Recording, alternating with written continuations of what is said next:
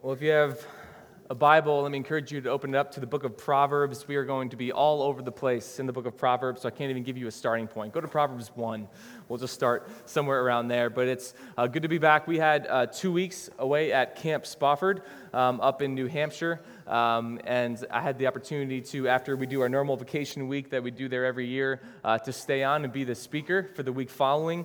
And just have an opportunity to encourage and equip the saints up there from many different churches around the country and just preach 6 times over the course of the week. But it was a little bit of a mixed bag for our family. The first week, everything went great. And then the second week, our twins started getting a little bit sick. Brinley, our daughter, also started to get sick. So we were 3 out of 4 down for the count. Caden was like the strong survivor. And so we had flown in Rochelle's mother to kind of come and help us up there. And by Tuesday of that second week, they decided, it'd probably just be best to come home, regroup, see a doctor. And took the twins into the doctor. They had said that Lauren, that doesn't look great, sound great, recommend that she go down to Valley. And she tested positive for RSV virus. And then they admitted her. Some of the oxygen levels were not where they wanted it to be. And so she was actually in from Wednesday afternoon until last night. By God's grace, she was able to come home. And just hoping that she continues to be on the mend and strengthened from that. And just appreciate all your prayers and people reaching out in the interim. But also, thank you for the last 2 weeks for one of our elders, Andy Steen, for preaching. And then last week, Jim Lloyd, the area Young Life Director, stepping in and filling in the pulpit faithfully. And this morning, we're going to go back to our summer series, and we're going to be back in the book of Proverbs. And this, if you've kind of just joining us in the last few weeks, this series is looking at the way of wisdom. A book that is giving us the way of wisdom. And knowing that, as I was kind of praying about what should we preach about this summer, I really landed on this series because how often when I pray for the members of Grace Church and our staff gathers every Tuesday to pray for those connection cards that you fill out on Sunday mornings, how often we find ourselves saying, Lord, give them wisdom in this situation because obedience is not clear. There's a lot in life where it's very clear what we ought to do to obey or not obey, but there's a lot of areas of life that are kind of gray areas. Where should we do? I think, or what should we do? And I think when we started this series, it was the Gassins that were moving to Dallas, and I kind of use that as an illustration, like, should I move my family to Dallas? Like, that's not an obedience issue for a believer. It's a wisdom issue. Now for John and Rachel, making the decision to go down to Charlotte, and then the fact that it had to happen so fast because people in the South start school in like the middle of the summer, and so they know they got to get Jack down there and situated before kindergarten starts. And so, like, where is the wisdom in all these things where obedience isn't clear? And so we kind of laid out that first week. What's the way of wisdom? What is it? Why do we need it? How do we get it? And then from there, each week, I'm just taking basically hot topics from Proverbs. Topics that Proverbs talks much about and addresses. And we talked about the wisdom in our work and the wisdom in our planning. And this morning, we're going to talk about the wisdom in our words. The average amount of words spoken in a day, this is actually a harder number to get than you'd think, because there's a lot of different studies of how many words do we say every single day. And I think it's gone down in a sense because we're talking less, typing more in a lot of ways. But if you ever talk about the words you say and the words you type, generally a number out there is about 10,000 words a day. About 10,000 words a day that we say. Maybe 500 to 700 they say are meaningful words. I don't know how they decide what word is meaningful. But if you were just to take that number, 10,000 words a day, and let's just talk about a lifetime. Let's talk about age 10 to age 75. You will speak 237.3 million words in your lifetime. And for all the attention we put on things in the Christian life, things like big decisions, like whether to move my family, things about workplaces and relationships and politics and advocacy and sexuality, all these kind of big topics in Christianity, it's surprising how little emphasis gets put on something so common like, what do we say every single day? And I'll add, how do we say it? I just think this is part of our culture in general, but we tend to focus on the exceptional things and neglect the normal, don't we? But isn't 95% of our life just in the normal? And the Bible, I think, shows us that our normal will expose more about us than our exceptional life circumstances. George Herbert, famous poet within the Church of England in the 17th century, has a great little quote. He says, "Good words are worth much and cost little." You see, wisdom with your words is not just based on your demographic.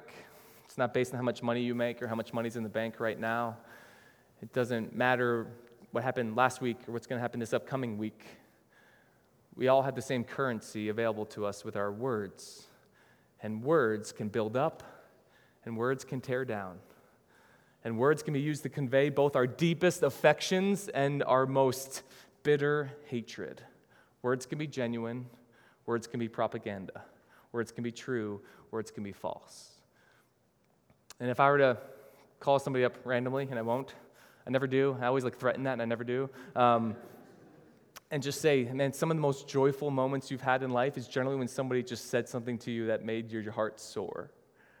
And conversely, some of the most horrible memories you have is that something that somebody said to you at some point. These are the power of words. And so Proverbs, a book about wisdom, cares a lot about what we say, because God cares about our words. And so my aim for us this morning as we dig into God's word and we kind of look over all of Proverbs, all it has to say about it, is that we would get beyond this kind of just children's lesson of say to others what you want said to you. Man, that's true, but we got to go deeper than that. And dig into the wisdom of words, knowing that if we are going to claim to be God's people, what we say should single us out from the rest of the world every single day, or what we don't say. And we need wisdom. So the way we're going to go about this is we're going to just kind of look at different sections. We're going to look at words from God, words to self, words to others, words about others, and then finish with words to God. And I would just say this, as I've done my study throughout Proverbs, every topic, I kind of just do my initial study, and it's generally been about 3 to 4 pages of single space, just typed notes. When I did my study on words, it was 6-page, double any other topic in the book of Proverbs. This is the topic of Proverbs. It's normal, it's every day, and we need to dial into it. It cares a lot about what we say. So, number 1, words from God. Wisdom in speaking, we all want to be wise in speaking, it begins with good listening. Knowing that what we say will always be shaped by what we allow ourselves to hear. Which is why in the first several chapters of Proverbs, Solomon is literally saying this on repeat. Think about this. If you're in Proverbs chapter 1, just follow me. I'm going to go very quickly here, so you probably won't follow me. But the whole point of this book is chapter 1, verse 2, to understand words of insight. Verse 5, let the wise hear and increase in learning. Verse 23, behold, I will make my words known to you. Chapter 2, verse 1, my son, receive my words. Chapter 4, verse 4, let your heart hold fast to my words. Verse 5, do not turn away from the words of my mouth. You get into the extended introduction in chapter 8, and there's this woman personified, Lady Wisdom. And all the words of my mouth are righteous, she says. And then you get contrasted with Lady Folly in chapter 9. And those two people, wisdom and folly, is carried all throughout Proverbs. Lady Folly in chapter 9, she is loud, she knows nothing, and she has empty words. Wisdom in speaking begins with good listening. Before we're concerned with the words we say, we learn from the words we hear. And the words we need most are the words of God, found in the Word of God, in the Holy Scriptures. Which is why every single time somebody steps up here into the pulpit, they're going to ask you to open up their Bible. And if they do not ask you to open their Bible, they should not be back, me included. So the pathway seems kind of clear on paper. If we listen well, we will speak well. But the problem that I think we all face, and we'd all be willing to admit if we're honest, is that we have a natural bent against listening. We have a natural bent towards talking, but not towards listening. And when our hearts fail to hear the word, then we lack the control of the tongue that we need. And the fruit of a sinful nature that is hardened against God's word that we all fall into on different levels is gossip and slander and deception and lying and flattery and perverse speech. And Proverbs tells us, why is this the case? Why is this the case? The underlying problem all throughout the book of Proverbs is in Proverbs 12:15. The way of a fool is right in his own eyes, but a wise man, listens to advice. When we are wise in our own eyes, we are not teachable because we don't need to listen because we know it all. And we all suffer from that. I think one of the worst qualities we can all embody, and it's different in different topics, one of the worst qualities we can embody is not being teachable. is having this thought of, oh, I don't need to know anything about that. Oh, I know that. And what that leads to is just this hardiness and not listening, which then flows through to our speaking. Let me give you an illustration. So we're in the dog days of summer. If you're a baseball fan, you love August because there's a lot of Yankees and a lot of Mets. I went away on vacation. The Mets were like the worst team in the league. I come back from vacation, they're like in the playoffs. All right? And that's not really a good thing, all right? We're Yankee fans here at Grace Church, all right? We will cover that at the membership class after the service. But the Yankees have a shortstop. His name is Didi Gregorius. And the Yankees traded for him a few years ago to be the replacement of this man named Derek Jeter. I mean, you may have heard of him. But before he came to the Yankees, Didi was this kind of below-average hitter. And then he had a really slow start when he joined the team. And by this time, I just read a book on the Yankees when I was on vacation, by the way. This is why I'm talking about this. The Yankees had hired an analytics department and had all this advanced staff and stats and metrics to provide their players to help them out. And so these analytics department, which is generally smart Ivy League guys with no actual baseball experience, but who had all this data on every player. And so they tried to call Didi in and show him the screen and say, hey, this is how guys are pitching to you. They're using advanced metrics. Here's how we want to show you. Here's what you need to do if you want to improve your hitting. And Didi refused to listen at first. He wasn't teachable at first. And I think we can resonate with his reasoning. He goes, I'm the professional baseball player. You're a nerd from Harvard. I'm the shortstop for the Yankees, thank you very much. And he just was not willing to learn about all these new stats. But then eventually he kept failing and kept struggling. And he had to begin to listen, and it turned him around. Like he credits that, this kind of help from this analytics department to improve his hitting, where now he's been one of the most consistent and best players on the Yankees for a few years. But he was humbled. He had to realize he had to be teachable. He had to listen for him to be effective. And our biggest problem, regardless of what issue we want to talk about, is that we tend to be wise in our own eyes. And it closes us off from hearing. Proverbs 10 hits on this on various angles. Again, we're going to go on rapid fire this morning. Proverbs 10, verse 8. The wise of heart will receive commandments, but a babbling fool will come to ruin. Verse 17 of chapter 10, whoever heeds instruction is on the path to life, but he who rejects reproof leads others astray. It's not even just going to affect you, it's not just going to affect others in our lives. Verse 19, when words are many, transgression is not lacking, but whoever restrains his lips is prudent. We need grace to have the strength to be silent, to hear the word of God and consider his words. And it's only by grace that we can begin to understand the gospel, that we cannot do anything to save ourselves. The gospel, the words of good news, that our sin is far more destructive than we would ever realize.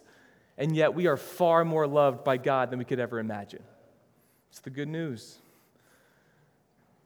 And as you read the Bible, you will see that the overarching story, and what I try and say often here, is that this Bible is not just a guidebook on how to do well at life. It's not just this ultimate checklist that if you do enough of these things and not enough of those things, that then you'll be good in the end. But the whole Bible is a single story that points to one person, and his name is Jesus. The one person who truly is a good person. And the Bible kind of shows how this connects with his word. When in John chapter 1, Jesus is introduced as what? The Word made flesh.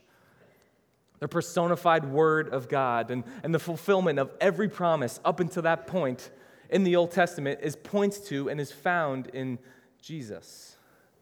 And then you get to 1 Peter 2:22, and Peter says this about Jesus. Listen carefully. Quote, he committed no sin, neither was deceit found in his mouth. The gravity of that verse never hit me until studying for this sermon. That when Peter is making this big statement, this really important doctrinal statement that Jesus was perfect and without sin, the one example he gives to support that claim is that no deceit was ever found in his mouth. Why would he choose that one? Of all the qualities of Jesus' sinlessness, why that? I think it's because that's the most impressive part about not sinning. That man lived to be over 30 years old, and not once did he say an errant word. Are you kidding me? I can't go 30 minutes without saying an errant word if I'm talking too much. The man just went 30 years, and not once was deceit found in his mouth. This is your Jesus. And this Jesus, this Word of God, was given to us by the Father, who came and died on the cross on our behalf, that whoever believes in him shall not perish but have eternal life. And then salvation occurs when we believe in the Word of God and we respond with words. Paul tells us in Romans 10, verse 9, if you confess with your mouth that Jesus is Lord and believe in your heart that God raised him from the dead, you will be saved.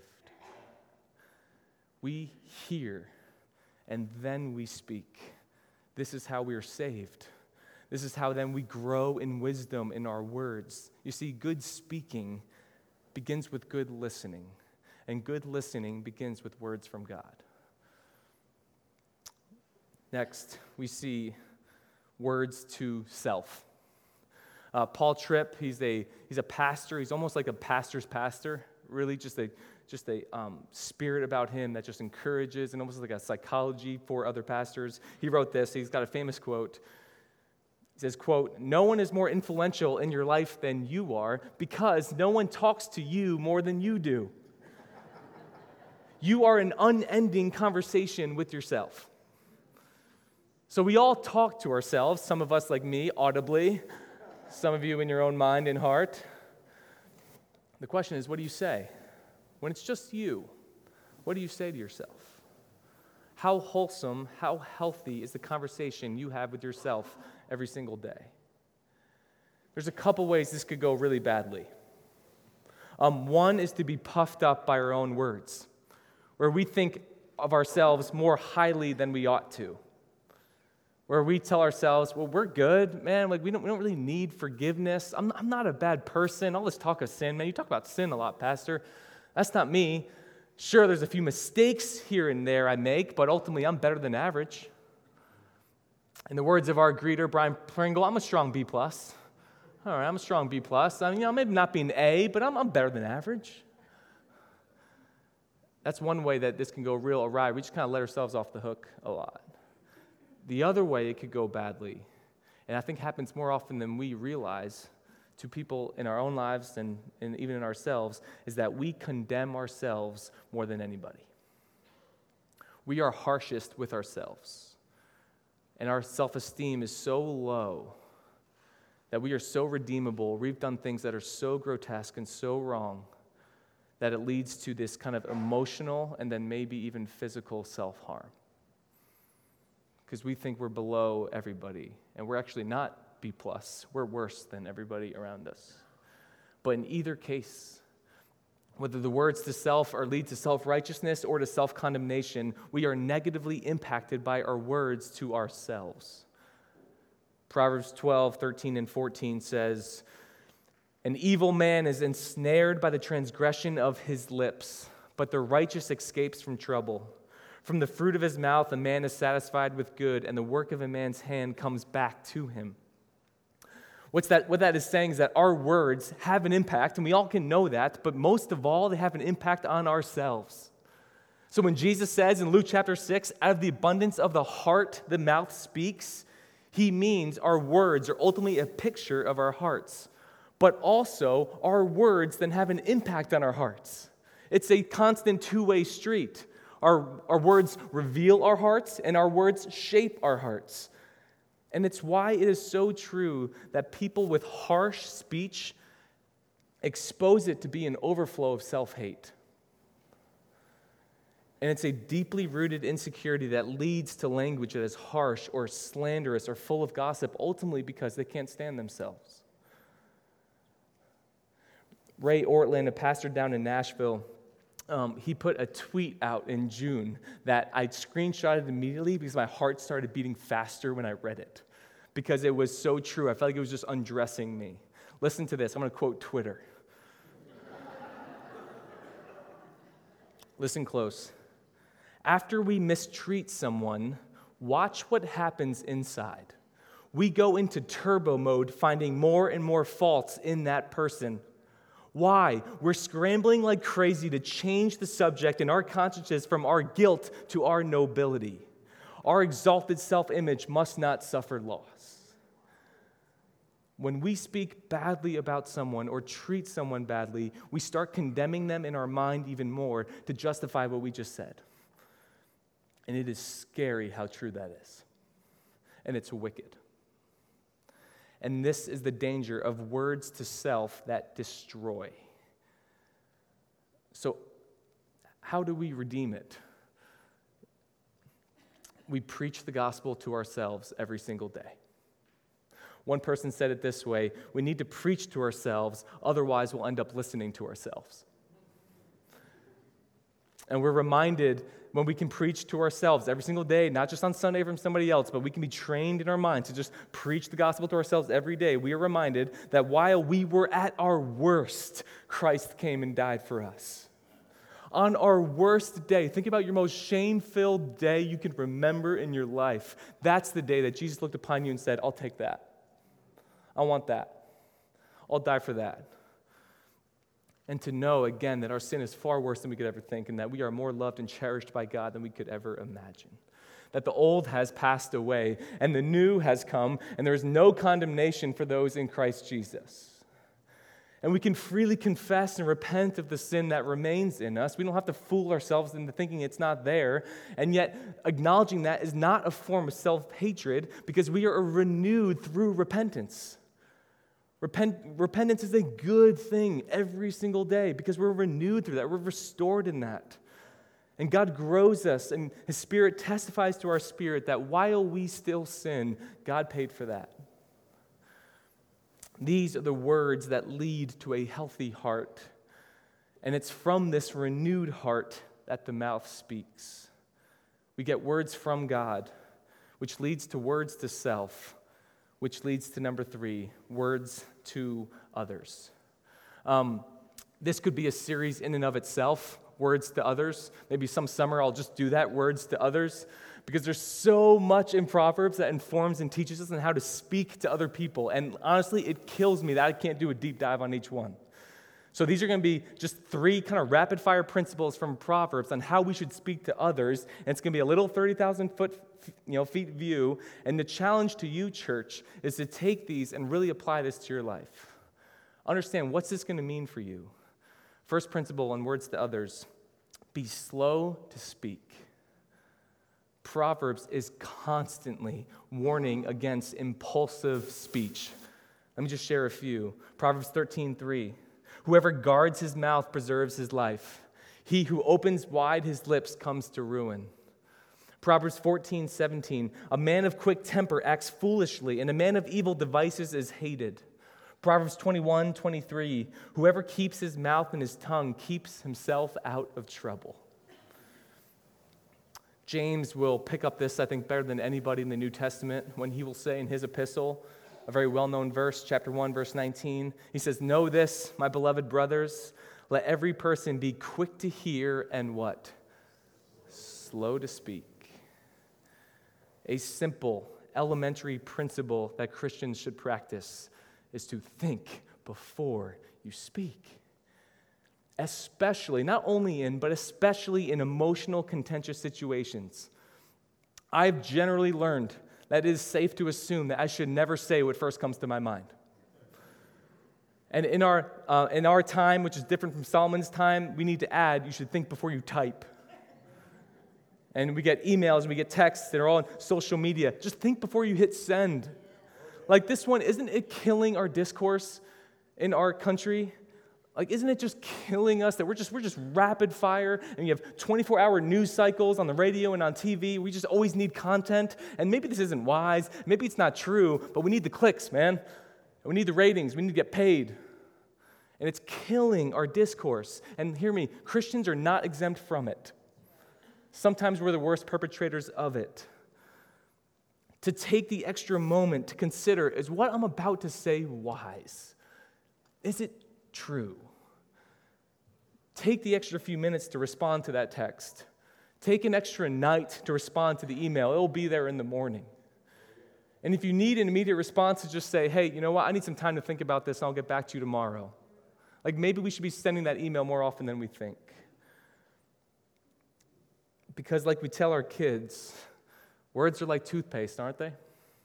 Once they come out, they're not going back in. And it's not just true for contentious situations. This also can be true in just our normal discussion. Let me just share this. You know what my most regrettable words are often spoken? My most regrettable words are often spoken when I'm trying to be funny. Seriously. I have an opportunity, I think, to get somebody to laugh. And it's kind of an off-the-cuff opportunity of humor, and I'm not filtering what am I about to say right now. And in that moment, just in the name of wanting to be seen as somebody who's funny or wanting somebody that gets a laugh, I'll say something that is dumb or just straight out mean and sarcastic. And if I thought about it for 2 seconds before my brain kind of went ahead and say it, maybe I would be like, I wouldn't, after the fact, be like, that was just really dumb. Like, church, there's a reason why I full manuscript my sermons. You might not think I'm reading to you. I'm basically reading to you because I don't trust myself to talk off the cuff. I just don't trust myself to wing it on the fly. It will not end well for me. Maybe someday I'll get enough wisdom I won't have to do that. And we know also that when it comes to words, what we don't say can often be as effective of a witness of what we do say. That's number one. Number two, words to others. I got to go fast here. Seek to build up. Not only should Christians have an extra long filter with our words, but we should also be master encouragers of others. The church exists to glorify God by making disciples, by building up the body with various gifts. And the most common way we can build one another up is by our words to one another.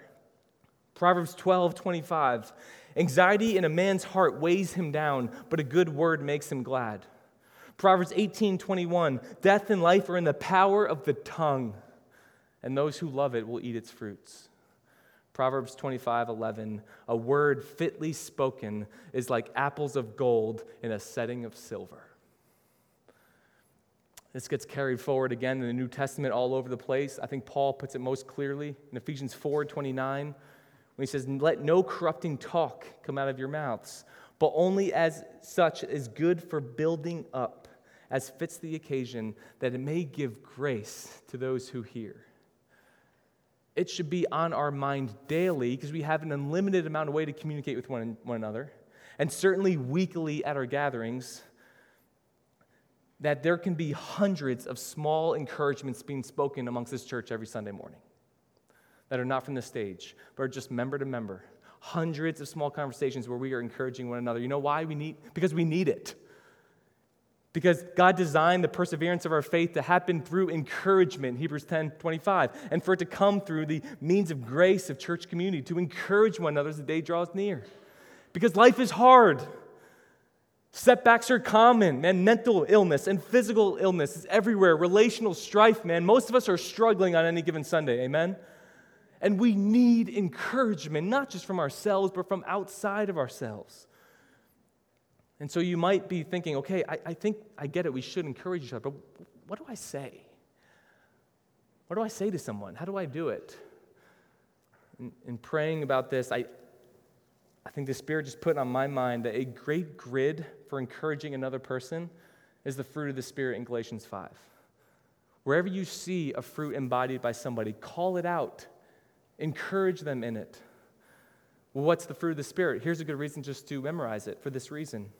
When you see things like love and joy and peace and patience and kindness and goodness and faithfulness and gentleness and self-control, when you see that embodied by someone, encourage them in that. Affirm the fruit. Don't assume that they know they're doing it. We need to be affirmed in these things. Third principle of speaking to others, speak truth in love. This phrase comes from Paul in Ephesians, but it's, I think, a principle common in Proverbs. A couple verses here. Proverbs 12:17. Whoever speaks the truth gives honest evidence, but a false witness utters deceit. Proverbs 9:8. Do not reprove a scoffer, or he will hate you. Listen, reprove a wise man, and he will love you. Give instruction to a wise man, and he will still be wiser. Just as we're called to speak up and encouraging others, We are also called to speak up when we see others doing harmful things to themselves or to others. And this is a tough one today. We're in 2019. The don't judge mantra is everywhere. You can't say anyone to anybody about anything without being called judgmental or a bigot. But the Bible is clear that we are to speak truth even when it hurts. And there's a couple things we need to be clear on here. The Bible telling you to speak the truth in love is not an excuse to be a jerk. Right? So how you say something is just as important as what you say. So we can't be plowing one another over because they're doing something harmful and then just go, hey, I'm just doing what Paul told me to do in Ephesians. Just speaking the truth in love, brother. No, you're being a jerk. And then also, no one should see themselves as the speak truth in love police. You know what I mean? Where you can be looking for people to correct. Like you just want to call something out. Like again, that's not speaking the truth in love, that's being contentious and that's sin.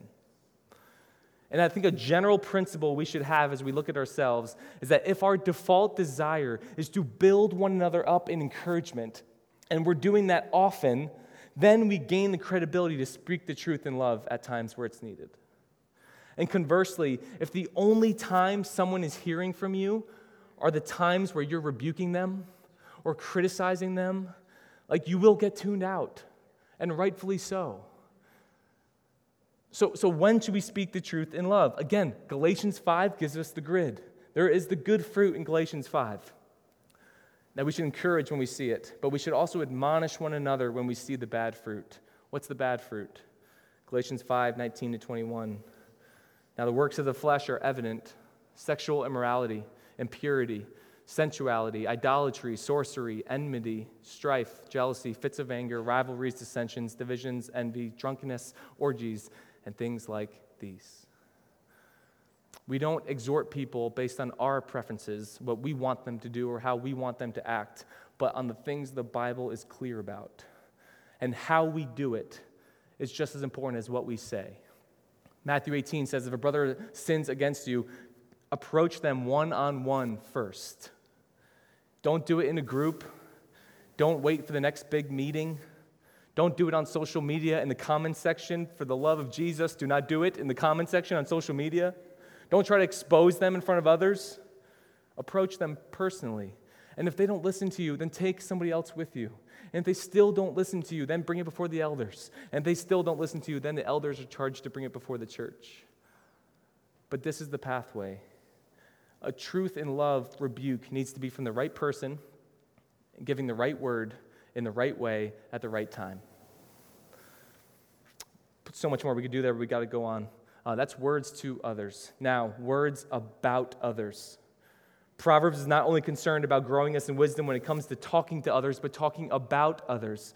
Proverbs 16:28, a dishonest man spreads strife, and a whisperer separates close friends. Proverbs 20:19, whoever goes about slandering reveals secrets. Therefore, do not associate with a simple babbler.